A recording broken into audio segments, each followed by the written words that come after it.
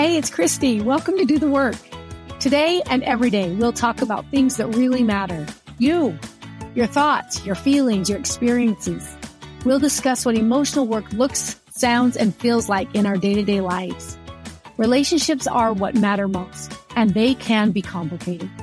If you'd like a better connection with yourself, with others, and with your God, you are in the right place. So glad you're here. Welcome back to Do the Work. I am here with Jayson Edwards and so happy to be here. Jayson, what do you want me to tell them about you? Hey, you just shoot from the hip. Let's see what you come up with. No. I just want to hear what you have to say. Jayson is from Provo, Utah. I live in Provo. Originally I'm from Portland. That's right. Yeah. Okay. So we're 0 for 1. We're off to a great start. What if you start? No, you already started. Let's just do this. Jayson's from Portland, Utah. This is going to be your best episode yet. Would you know that? Yeah. Have you listened to the episode, Jayson? I haven't. Okay.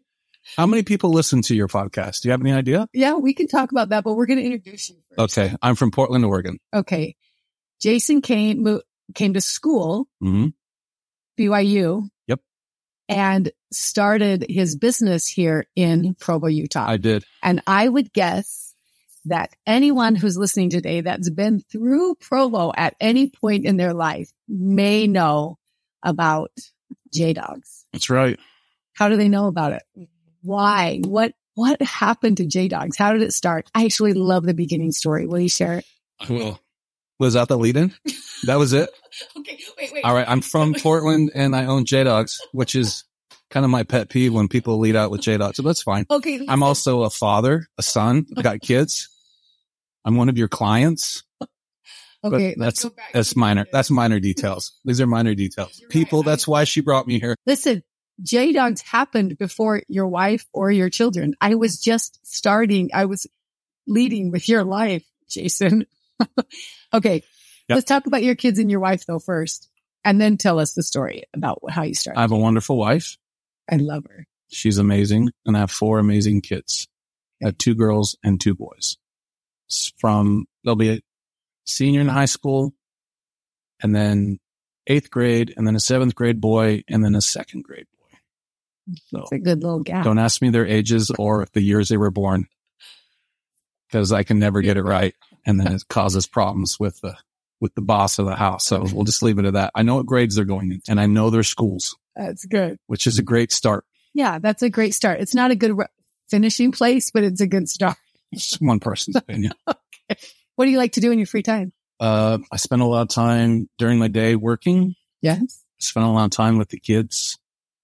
Occasionally I like to golf. I like to tinker got an old truck that I wrench on every now and then. And mostly it's just kind of family time. Are you good at golf? Oh, I'm terrible. I'm okay, but I have fun. My daughter's really good. I'm not so great, but I love the game. And I have glimpses of greatness and then long periods of snapping clubs over your knee and, looking Have for... you really snapped? Oh, we not talked about that. That was pre-Christy though. Okay. There are many shafts broken out of frustration or thrown. Let's just say throwing clubs. Good. You've helped me with so many things. Oh, and that's one of them. I'm sure. I actually don't let me forget because I want to go back to your daughter thing. Mm-hmm. I actually want to talk about the influence that a father has on a daughter. Mm-hmm. And, I don't think such a great game. You think golf is? Let's rephrase that. Golf is, period. That's it. I know you're a tennis buff, which is a great game as well. But I did win golf clubs on The Price is Right. So what? You don't know that? You've been on The Price is Right? Yes. That's incredible. Okay. With Bob Barker or Drew Carey? Bob Barker. Okay. It was in the 90s. Okay. But back to you, Jayson. So now we know you have children, but don't let me forget to go back to your daughter. Was that in like the Showcase Showdown or was that in like the game? All of it. I can't even concentrate right now. Ask Heidi to show you my Instagram. It's on my Instagram, I think. Oh my gosh. That's incredible. It was one of the greatest days of my life. Okay, here we go. Back to you. Mm-hmm. So you did have children and a wife and you have hobbies. I still do. Yeah. Okay, good. And You also started your business young. I did. I started it while I was at BYU. So I was a sophomore or junior. Yeah. Served my mission in Toronto, came home. I went to Rick's College before, which is now BYUI. Mm-hmm. Came to Provo and went to school there for a year and took a class in the business school. It was a class in the business school called Basic Entrepreneurial Skills for Non-Business Majors. Yeah. They got to work on that name. I took a class, it inspired me, and then inspired me enough. One day I was walking to school and came across that there's a shack on the southeast corner of BYU, little 10 by 10 shack. And then it just all kind of came together of that would be a great place for a hot dog stand. Now I'd seen them. They had them all over in Toronto, like street vendors. And we ate there quite a bit. You know, it was like a $2 meal. And I worked with the Chinese people. So we would go down to Chinatown, a long distance from our apartment. We would just kind of hang down there all day. And then we'd have these occasionally, you know, 2 or 3 times a week, probably occasionally. But and when I came back to Provo, I was like, there's nothing like that there. And why not? So I told my parents that I'm going to start a hot dog stand. And my dad says, well, you know, we've heard a lot of your crazy ideas before, which is true. Like I had a lot. Oh yeah. You know, a little ADD going on. You kind of start this, don't start it, you know, or don't finish it. A lot of that. And so basically I was just like a middle finger to my dad of like, I'll show you. Yeah. And that was the motivation. And I'm glad he said it. And I'm glad that I followed through. It's been a great journey. So you bought the shack? I didn't buy the shack originally. I rented it. So I found out who the landlord was. He lived in Arizona, made me a sweet deal. And I had 2 or 3 months of free rent to fix up the shack. So I would go to school. I would go to my job. I worked on the grounds crew at the MTC. Right. And then I would work on it into the late hours of the night and just did that for about a month or two. I sold everything I had of value. I pawned an old guitar that I had and came up with like $700, which was a huge amount of money for me. And, you know, that's what it took to start it. And 2 or 3 months later, we had opened in the summer of 2004.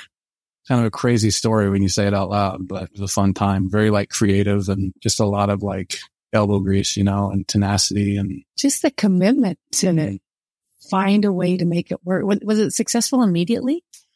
I remember opening it and word traveled fast. Nothing like, you know, people flowing through the doors today, but I remember at the end of the summer, I sold 100 dogs in a day.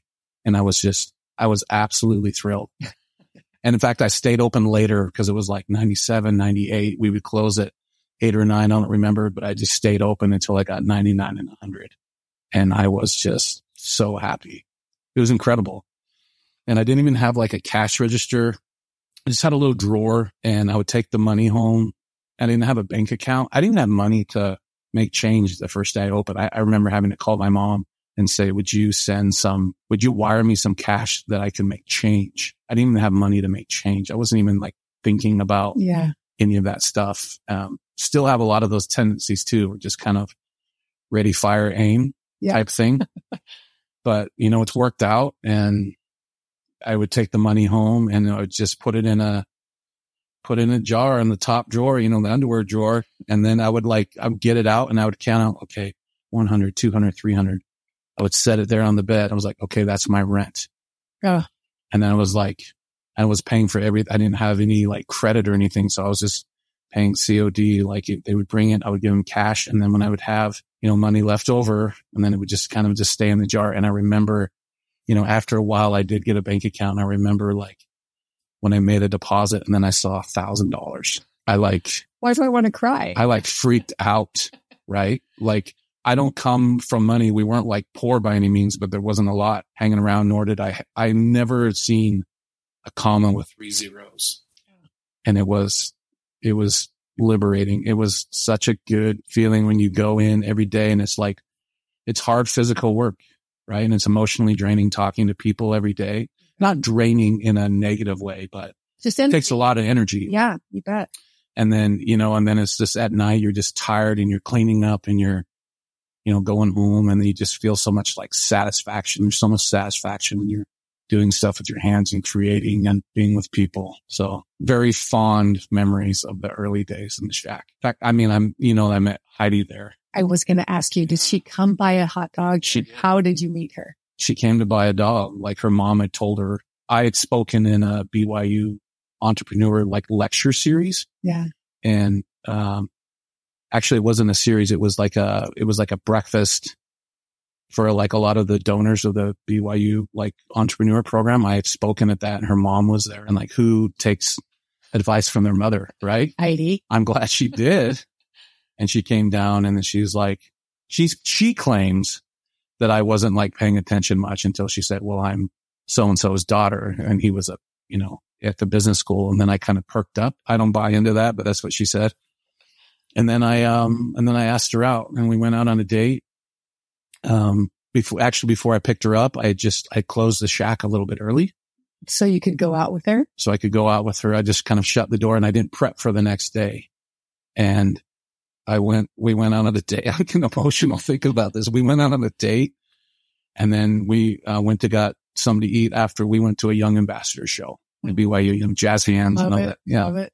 We went and got something to eat and she's like, well, how much time do you spend there? And I spend basically every waking moment. In fact, after I drop you off, I'm going to go back and clean and prep for the next day. And she says, I'll help you. And changed her clothes and she scrubbed the floor. Oh. And I'm like, look no further. I'm in love. I'm done. We were married 4 months later. Were you really? Absolutely. It was crazy. And she is a gem. Oh my gosh. I love that. I did not know the details. I met her at the shack. And then, I opened it in 2004. We were married in 2005, almost, that means, it's my anniversary this week. Oh, so I can help you out. Yes. J-Dawg's anniversary is this Friday, the 11th. She and I will be pulling a handcart with 8 or 9 kids that we've never met. We're on Trek. So yeah, that means my anniversary. You'll be on Trek for your anniversary? No, we'll be home. It'll be Sunday. But thanks for the reminder. You have to plan before you go. Yeah. How many years? Okay, you can 18. This will be 18. Okay, good. Yeah. Do you still own the shack? I do. Do you use it? We've kind of yearly, we've opened up the shack on J-Dawg's birthday and sold out of it.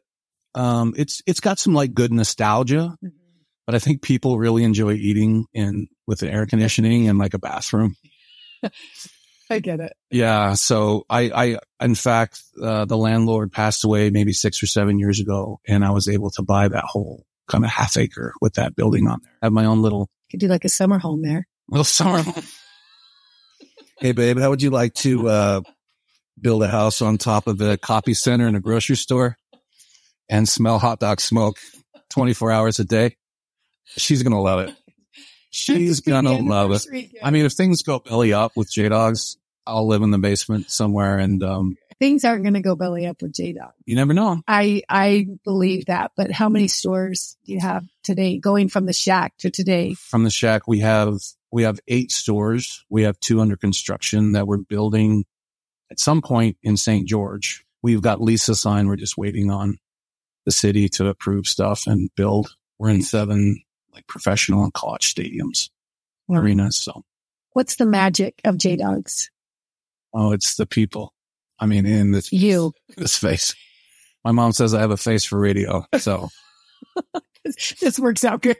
This is wonderful. Just use your imagination, you guys. It's a great product, but there's some fantastic people that I get the privilege of working with. In fact, in my morning soak this morning, I was sitting there thinking about how blessed I am to have so many great coworkers, colleagues, just to be able to go in and basically every single person that I work with is just a phenomenal person.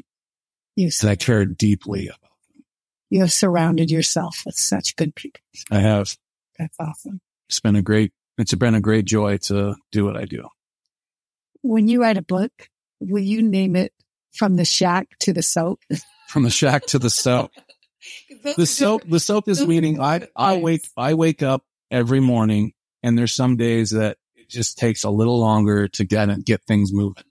like my back, and I just feel like an old man. So there's a morning soak. Often it's called the dude soak because I'll get in, and then my sons are early wakers. Sisters and mom are not. And I'll just hear the patio door open, and then 2 other guys, and we're just hanging in the hot tub. Got a great view. And so it's very peaceful, and it's something I look forward to. That's awesome. Yeah. I love that your boy is joining you. Little Miles is 7, and he loves, it's like 7, maybe 6:37 in the morning, and he loves to bust out a popsicle. So he's just eating a popsicle in the hot tub.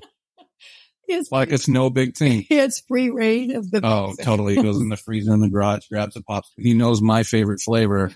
Purposely grab that one and eat it in front of me. No. Well, he'll bring me one, but not an orange. Yeah. He'll bring me a red one or a... Stop. Orange is... I love the orange. The sugar-free popsicles. They're like zesty and zippy. I love them. This has been really informative. They're great. Buy them at Days. Days Market. Yeah. Local neighborhood. I'm pumping Days. It's on Canyon Road. I go there almost every day. Really? Absolutely. For like the social aspect.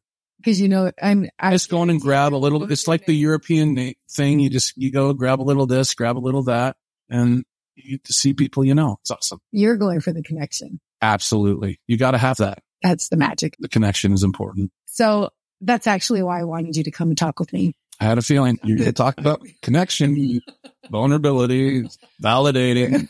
That's exactly what we're going to talk about. Yeah. Because we're humans. We are. And men often don't talk about these kinds of things together. Right. And I have many clients that are men, and in the private experience of their session, they're vulnerable. Generally, they're vulnerable, open, honest. But that's not a common experience among men. Would you say that or no? What are your thoughts?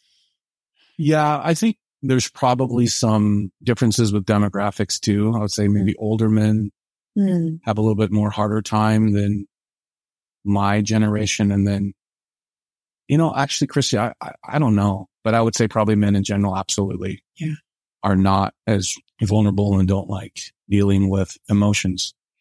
Why are you different? Well, I would say you have helped me out a lot with that. And, I had a friend that says, you need to go see Christy. Oh. So I'm always grateful to him. But I would just think too of it's not a language that's spoken in my family. Right. And I would say a lot of families, it's probably not a learned trait. So for me, it's like, I need to take care of my stuff and not pass it on to my kids and mirror that for them and just kind of perpetuate the chain. Well, I love what you said. I need to, what'd you say? Work through my stuff, deal with my stuff. Take the rocks out of the backpack, the satchel. So I don't pass it on to my kids. And so many of us don't know what that means. But really, if we don't work through our own fear, shame, experiences from our childhood and our everyday life experiences, we will absolutely put it onto our children unconsciously. We would never consciously burden a child with something that could hurt them, but we do it in lots of different ways that we do it. And your oldest. Yeah. I was thinking about it this morning of my slow transition, right? Of working through my stuff. It's a process and for sure. It takes a lot of time. How much stuff have I passed on to May? Yeah. Right. She has a choice to pick it up or not, but I've definitely mirrored some less than good parenting traits in my early days and even occasionally now. Yeah. Well, you're human and we didn't learn this anywhere along the way. Right. So it takes a conscious decision to stop and ask ourselves, why am I showing up this way? Why am I frustrated? Why do I disconnect? Why do I get angry? Why am I willing to spend so much time, doing things for my family, but I'm not actually with my family? Right. If we're not willing to stop and ask ourselves, then we'll just pass it on from generation to generation to generation. Right. That's a lot of insecurities. Yeah. And then just not feeling validated and not knowing how to validate. Yeah. I think that's been the biggest game changer. right? Of like really listening and validating and learning how to like be empathetic. You feel it when it's done right, but you might not know how to do it. Yeah. If that makes sense. Like the vocabulary. Mm-hmm. So now I just have kind of my go-to things I'll say.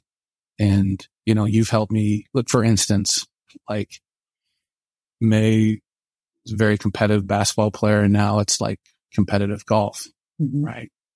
Watching them play, have a bad round or a bad game. You can't really go, wow, you played great, right? Because they know. Yeah. But you want to just say, wow, I love watching you play. Yeah. And it's probably not the outcome you wanted and it stinks and I'm sorry. And then you're just there with them. You don't have to like fix it. You don't have to really, there's really not even like magic words. It's just like you're there with them, feeling what they're feeling and, you know, proud of them regardless. Right. Which, Jayson, is a really hard thing to do if you haven't started addressing your own stuff. I mean, we see it. You mentioned basketball. My boys and my daughter played basketball, and you see parents all over the place, like just losing. You have a story. I remember you sharing the story, which makes you more human. But it's like you start. I wish I only had one. You start feeling that. What does it mean about me? But you don't really think it that way. You just think, well, if someone's mean to your kid, yeah, you feel like you want to protect that. But often that you're upset if your children don't play well. Right. And we think that's about the children. It's not ever. It's about us. Absolutely. But your ability, I actually felt an emotional shift in me when you moved from, hey, what's like, you didn't play well to, I love watching you play. It was one of the lines that you helped me. Like, I just like, teach me, just tell me what to say. And I'm probably like feverishly writing it down on my phone. Please just tell me. Honestly, it starts out with that. It's like, I don't know what to say, but you help me out with, these are some things that you could say. Yeah. And so I'm like, I practice them and now they become like second nature. Yeah. And not in like a fake way. They're authentic to me. Like when Heidi's having a bad day or she's venting about something, you know, wow, that makes sense. Yeah. I can understand how you would feel that way. Yeah. And that's it. You don't go in and you try to, because it's like, we're fixers, right? It's like, wow, that was dumb. I wouldn't have done that, you know? You shouldn't say that. Yeah. Because that causes problems. Nor should you make pigs in a blanket for Mother's Day lunch. Not wise. Pigs in a blanket and mac and cheese was not a winner this year. Just got to throw that out there, guys. For all you guys listening, pigs in a blanket. Not wise. Not the Mother's Day lunch she was hoping. She did love it. I feel like that's something you should have run past. No, I just said, hey, well, and here's another thing to not do on Mother's Day is when she asks, what are you doing for me? Don't say, you're not my mother. That's not wise either. Oh my gosh. Did you really say that? I might have. It was years ago. One year, I bought myself a bike. Because she had her own and I didn't have one to go on a ride with her with our kids. So I thought, hey, I'll get myself a bike. Then on Mother's Day, we can go for a ride. Wasn't wise. She didn't have a bike. Well, I didn't have a bike. She had a bike. We had a young child. Let's go for a ride together. So I brought a bike home. I didn't put a bow on it or anything, but I was like, yeah, Mother's Day, we're going to go on a ride. And she's like, you bought yourself a gift? I'm like, yeah. Not wise. Jayson, okay. This is so good. I wish I'd had you here on Mother's Day as well. That's a hard day. A lot of pressure. Well, we could talk about that another time. Let's save that for our next session. Mother's Day 2024. I'm going to get ahead of the curve now and get a jump start. Anything different than pigs in a blanket and mac and cheese. I guess so. I mean, that's what the boys wanted to make. Okay. Father's Day. Father's Day is coming up. Father's Day is coming up. Yeah. You have a father. I do have a dad. You are a father. I am. You have lots of connections with other men that you love and care about. I do. And, you know, it's funny. I just about lost my lunch laughing about you buying yourself a bike for Mother's Day. But again, there's no class. There's no one saying, here's the right way. Here's the right. And I don't think there is a right and a wrong way, but So we're learning all along. Hopefully you've never bought yourself a plastic. There's a right way to fold towels. No. And there's also proper scissors for cutting paper, which you don't use your wife's fabric scissors. Well, that's true doctrine right there. Did your mom ever give you the scissors talk? I'm like, no. Sorry. But you probably sew. You're pretty creative. Do you? I've always wanted to make a quilt. I would want to do that eventually. Yeah. My wife's really big into that. Maybe you could get yourself scissors next Mother's Day. Yeah, I'm going to cut everything with them. I did want to mention, if we back all the way up, you're a beautiful pianist. I like to play. Yeah, you're good. I like to play a lot. You know, it's another thing too of like, I took lessons all growing up, stopped in like junior high or high school thinking it's not cool to play the piano. Yeah. Turns out it is cool to play the piano, and had regrets, and it's never progressed. So like 5 or 6 years ago, taking lessons again from a professor at BYU. And it's kind of like one of those things that you got to take on a charity case. I mean, his students are so good, and I'm okay, but I enjoy kind of the process. Not even kind of the end result. It's just the process of like doing something really hard. Yeah. Which is really important. And it's important to have hobbies too. It's good for your brain. I agree. It's good for your mental and emotional health. Absolutely. So that's one of my things. You add that to my bio. A mediocre piano player. I don't think you're being emotionally honest when you say mediocre. I'm pretty mediocre. I'm okay, but I enjoy it. I love that you play. I love it. Okay. So Father's Day. And have you found this in your life? Like you said, there's a lot of pressure on Mother's Day. I put a lot of pressure on myself, and there shouldn't be, but it is. I mean, she's incredible. And it's like, how do you, and you're also honoring your mother and my incredible mother-in-law and my incredible mother and my incredible wife. Yeah. Like, I just feel like this meal, this gift is not even scratching the surface of like how appreciative I am and like honoring, you know, what you do. Like, being a mother is infinitely harder than being a father, right? Like, what do you mean? Oh, if you think there's a reason I didn't raise my hand and like, oh yeah, I'll do that. You know, it's like, it's a lot. And there's a lot riding on, you know, as we've chosen in my family to like, you know, I'm pursuing my career. Heidi has made her career up to this point, raising the children, and it's a huge sacrifice, right? She has dreams and desires and aspirations. And then, you know, I'm hoping that at some point that she will chase those beyond, you know, being a stay-at-home mom. And so capable of a lot of different things. Absolutely. But it's like, it's a very grand gesture, and what she's doing, it's incredible. And it's like, well, here's a bird feeder. Happy Mother's Day, you know? I get it. You know what I mean? I totally. It's for me, it's like, it's not like I can never express. And all she wants is a stupid card with like sentiments. And I'm like, it's really hard for me to like express that. And so I get Mother's Day is hard for me because I don't have like mom issues. It's not bringing up any type of traumatic childhood.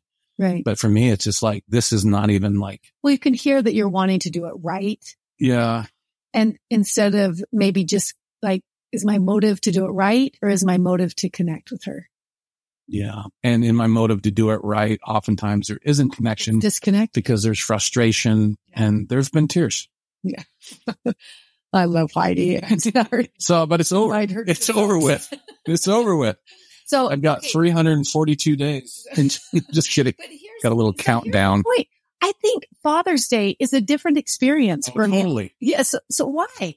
I don't know. It's because it's like, I don't know. It's like the kids sing that song about, you just want your kids to sing this song in primer? Yeah. And, I didn't even care about them really getting along, you know, like mothers, you're trying to keep everything quiet and perfect. Mom's going to have a nap, or the house is going to stay clean.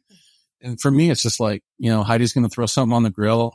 Kids will get me a fun little gift. And like, I'm just happy. It is a different feeling. And I'm not sure what it is. I wonder if it's that women will articulate their needs maybe differently. Like, I was hoping for something different, or I was, you know, I don't know. I don't know if it's culturally, but there is absolutely a difference in the feeling or the expectations of Mother's Day. And Heidi is not like high maintenance, so she probably has very little expectations, but I think I probably gum it up a little bit. Get it. So as a father, one of the questions that I get a lot from clients is, how can I better connect with my wife or my children? Mm. And usually they come when there's lots of pain inside of a relationship with one of their children or with their spouse. Right. I think it'd be worth talking about it for a second. Different ways to connect with our children, ways to connect with our wife, and maybe what's the motive for that? I'm curious on your thoughts on that. Has that been, tell me your thoughts as I say that. My mind first went to being a parent, younger kids. It's easy. Yeah. I mean, why? Why is it easy? Because it's just, you're making silly faces and telling dumb dad jokes, and like they laugh at everything. Teenage daughters or sons. But in my instance right now, actually, like a lot of like psychologists think that kind of like this doesn't happen when they become teenagers. It's like 11, right? Yeah. So technically I have 3 in that group. My son just turned 12 last week. Mm. It's terrifying at some point. I think if kids knew how scary it is to be a parent, and it's hard. So, and then, that aspect of like, as they get older, it's natural and you want them to separate, right? It's just time for them to they have very strong opinions, as do their parents. They're very passionate, as are their parents. And sometimes that leads to fireworks, right? To where, like with my younger, very agreeable 7-year-old, it's like, you can do no wrong. It's like, hey, do you want to go to the store with me? Sure. Yeah. Do you want to do this? Sure. Yeah. And for me, it's like these expectations of, I think in my mind, I have to go, you almost have to be like 2 parents, right? You have to have that hat of like, the 10-year-olds and younger, and then the older kids that are much more independent. Yeah. As you said that, I thought, you have to emotionally mature as your children mature. And sometimes we don't even know we need to mature emotionally until we go through this process with our children. And you have to let go, right? There's a control thing. For instance, we've talked about this of like last year, my daughter wanted to go visit her friend in Jerusalem. Yeah. And initially on this trip, the grandparents of her friend were going to fly out and she was going to go with them. Yeah. And so they would be with her, traveling halfway around the world. The mother of her friend decided that the grandparents and May probably shouldn't be there at the same time, as to give them attention, right? Like to be able to share the attention would have been hard. So May ended up going on a different week, and the grandparents were going to be there, and she ended up flying to Tel Aviv by herself. Yeah. Right? So as I'm 15? She was 16. Okay. No, she was 15. Yeah. Turning 16. I was like polling people of like, what do you think about this? And I always got, well, man, what a great experience for her to, kind of dip her toe into adulthood, get her ready for going to college, or she wanted to serve like a church mission. Yeah. This would be a great confidence booster.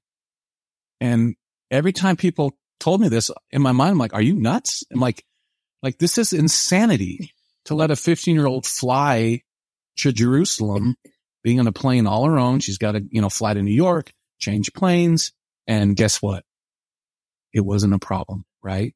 But this whole time, I'm like, this protective, like Papa Bear mode of like, oh no, this isn't happening. Yeah. But then everyone like telling me that, no, it's going to be fine. And then feeling like ganged up on a little bit, right? Yeah. And having to kind of work through that and go, you know what, you can get in like victim mode, which I'm really good at. Oh, okay. So I'm paying for this thing, right? And I'm against it. That's fine. You just do what you want. I'm sure we had those discussions that ended that way, but then, thinking it through, going, you know what, they're probably right. And letting go, I think is really the hardest part about being a parent.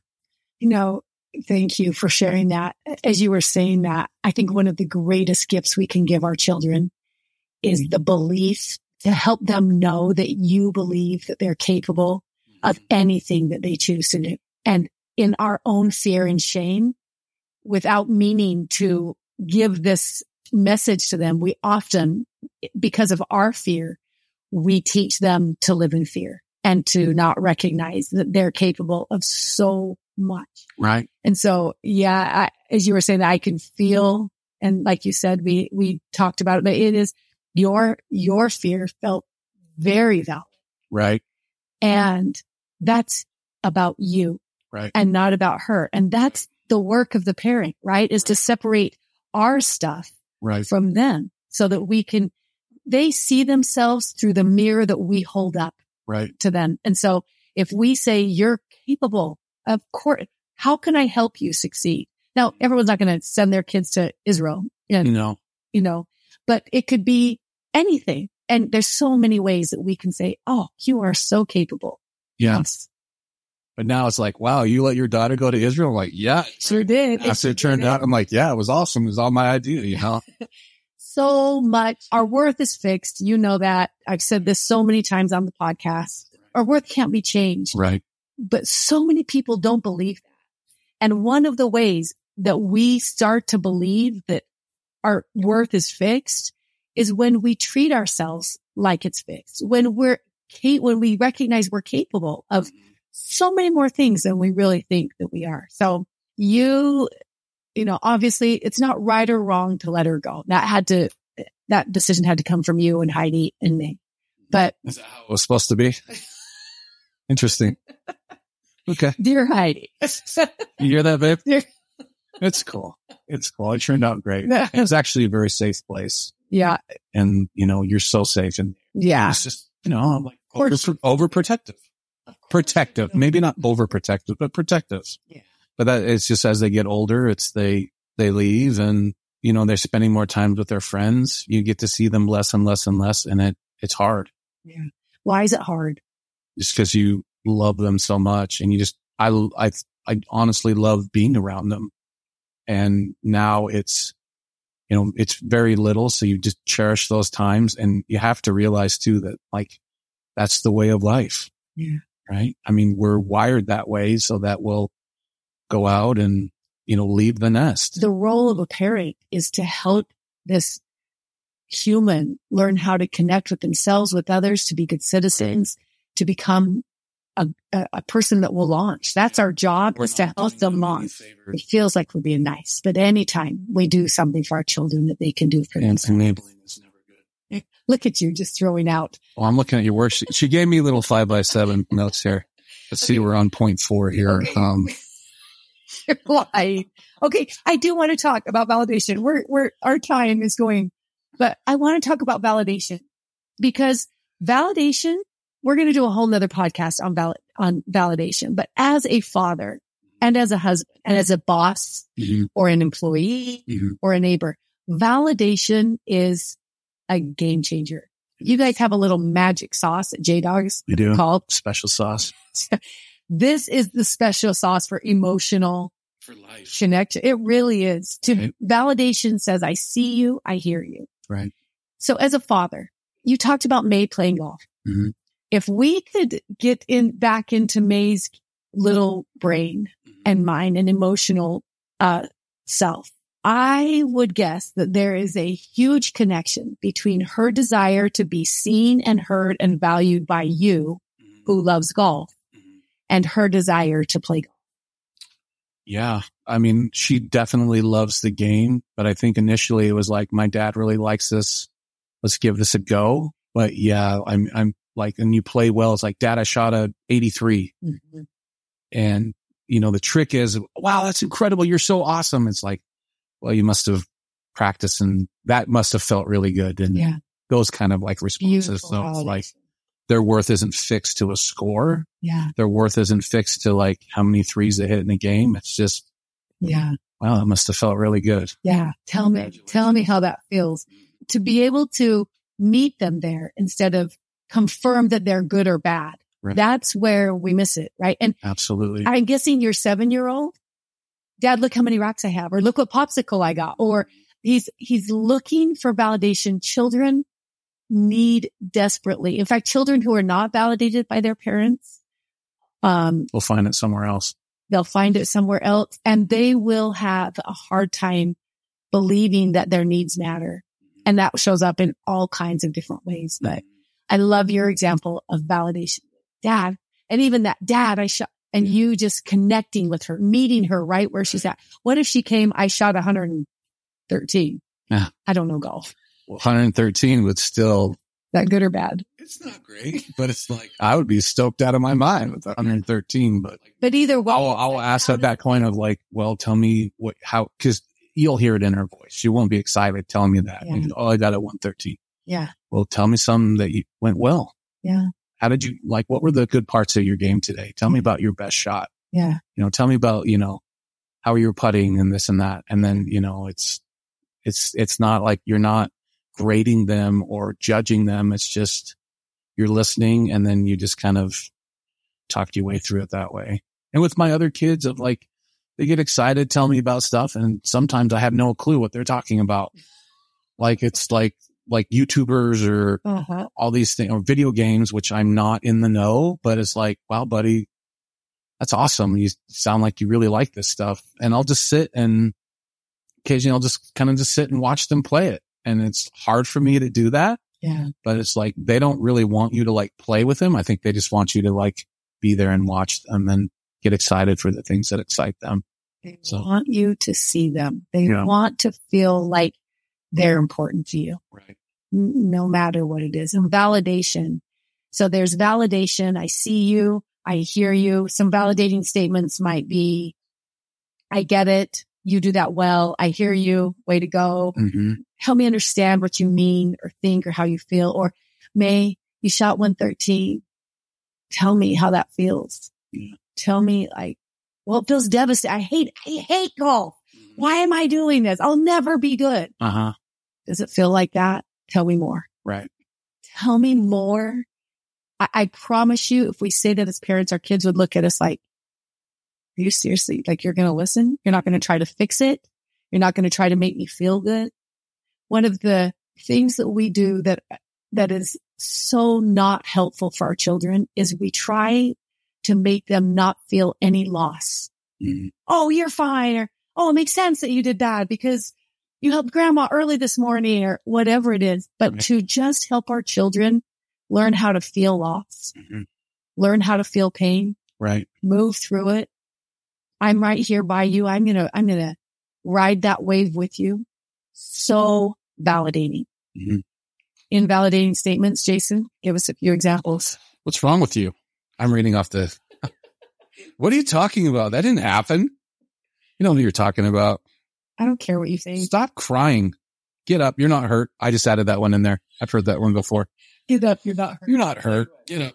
Why are you so emotional? So many. Or, go talk to mom or go in your room until you can. Oh, that one's not necessarily about it. Let's just calm down. I had to break that one out last night. All right. You guys, let's please just go calm down and we'll reconvene. Okay. We'll talk. Let's calm down. And these are all the greatest hits. Trust me, this is like 10% of my parenting. 90% of the time, I'm saying the stupid stuff on this list. But now I recognize it and you can try to be better. But yeah. To say we need a minute to gather ourselves, but to be willing to come back and talk about it. Right. Is a very validating thing. Anything else, Jason? Is that it? Well, we're not. I'm going to ask you. I'm just saying that, like, I think our time together has really helped me as a parent. And I would say that any effort in trying to get better is a huge win. Mm-hmm. Right. And it's really hard to be a parent because everyone's getting messages from all directions, right? There's not a single probably minute that you're not comparing yourself to other people. You're not getting advertisements and reels and, social media is just a barrage of all these things where you're just kind of stuck in this thing of like, well, I'm not enough. Yeah. Right. Or I could never be this way, or I can't fix these things. But it's not true. It's like anyone can you can change your behavior if you want to. And you've got to start somewhere and you got to draw a line in the sand. And I just think it's important that people know that, there's not a better way, but there's a way that is, you say what pain is inevitable, but suffering is optional. Yeah. And I found that in my parenting and in my personal life too. Like, all this stuff makes a really big difference. Yeah. And what you're hearing now on the podcast, this is just like our session. Yeah. Well, just talking and like great advice. And yeah, I'm stoked. I'm getting this for free right now. Okay. Don't bill me for this, but this is like a free one. This is great. I feel better leaving. I feel better than walking out the door than I do coming in. I love what you said, that this isn't about right or wrong. Am I a good parent or am I a bad parent? This is about connection. Yeah. Ultimately, what we want is to create a space where we can connect with ourselves, with our spouses, and with our children, and especially with God. And if we're not doing that, it doesn't mean something's wrong with us. It means we don't know how. You don't know this, but at the end of every podcast,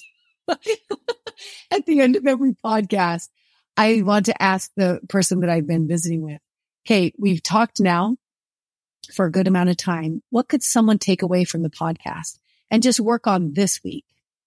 1 or 2 things. Just quick, like, here's what you can do this week to do the work.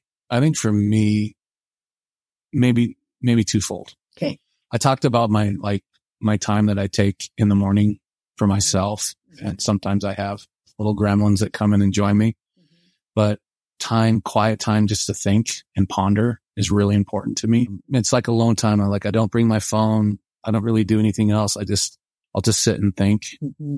And so just taking time for yourself, whatever that looks like, but also just try a simple validating statement, right? Instead of the urge to, that didn't happen, or I wouldn't have done it that way, to just listen to somebody and then just try this one. This is one of my go-to. Well, that makes sense.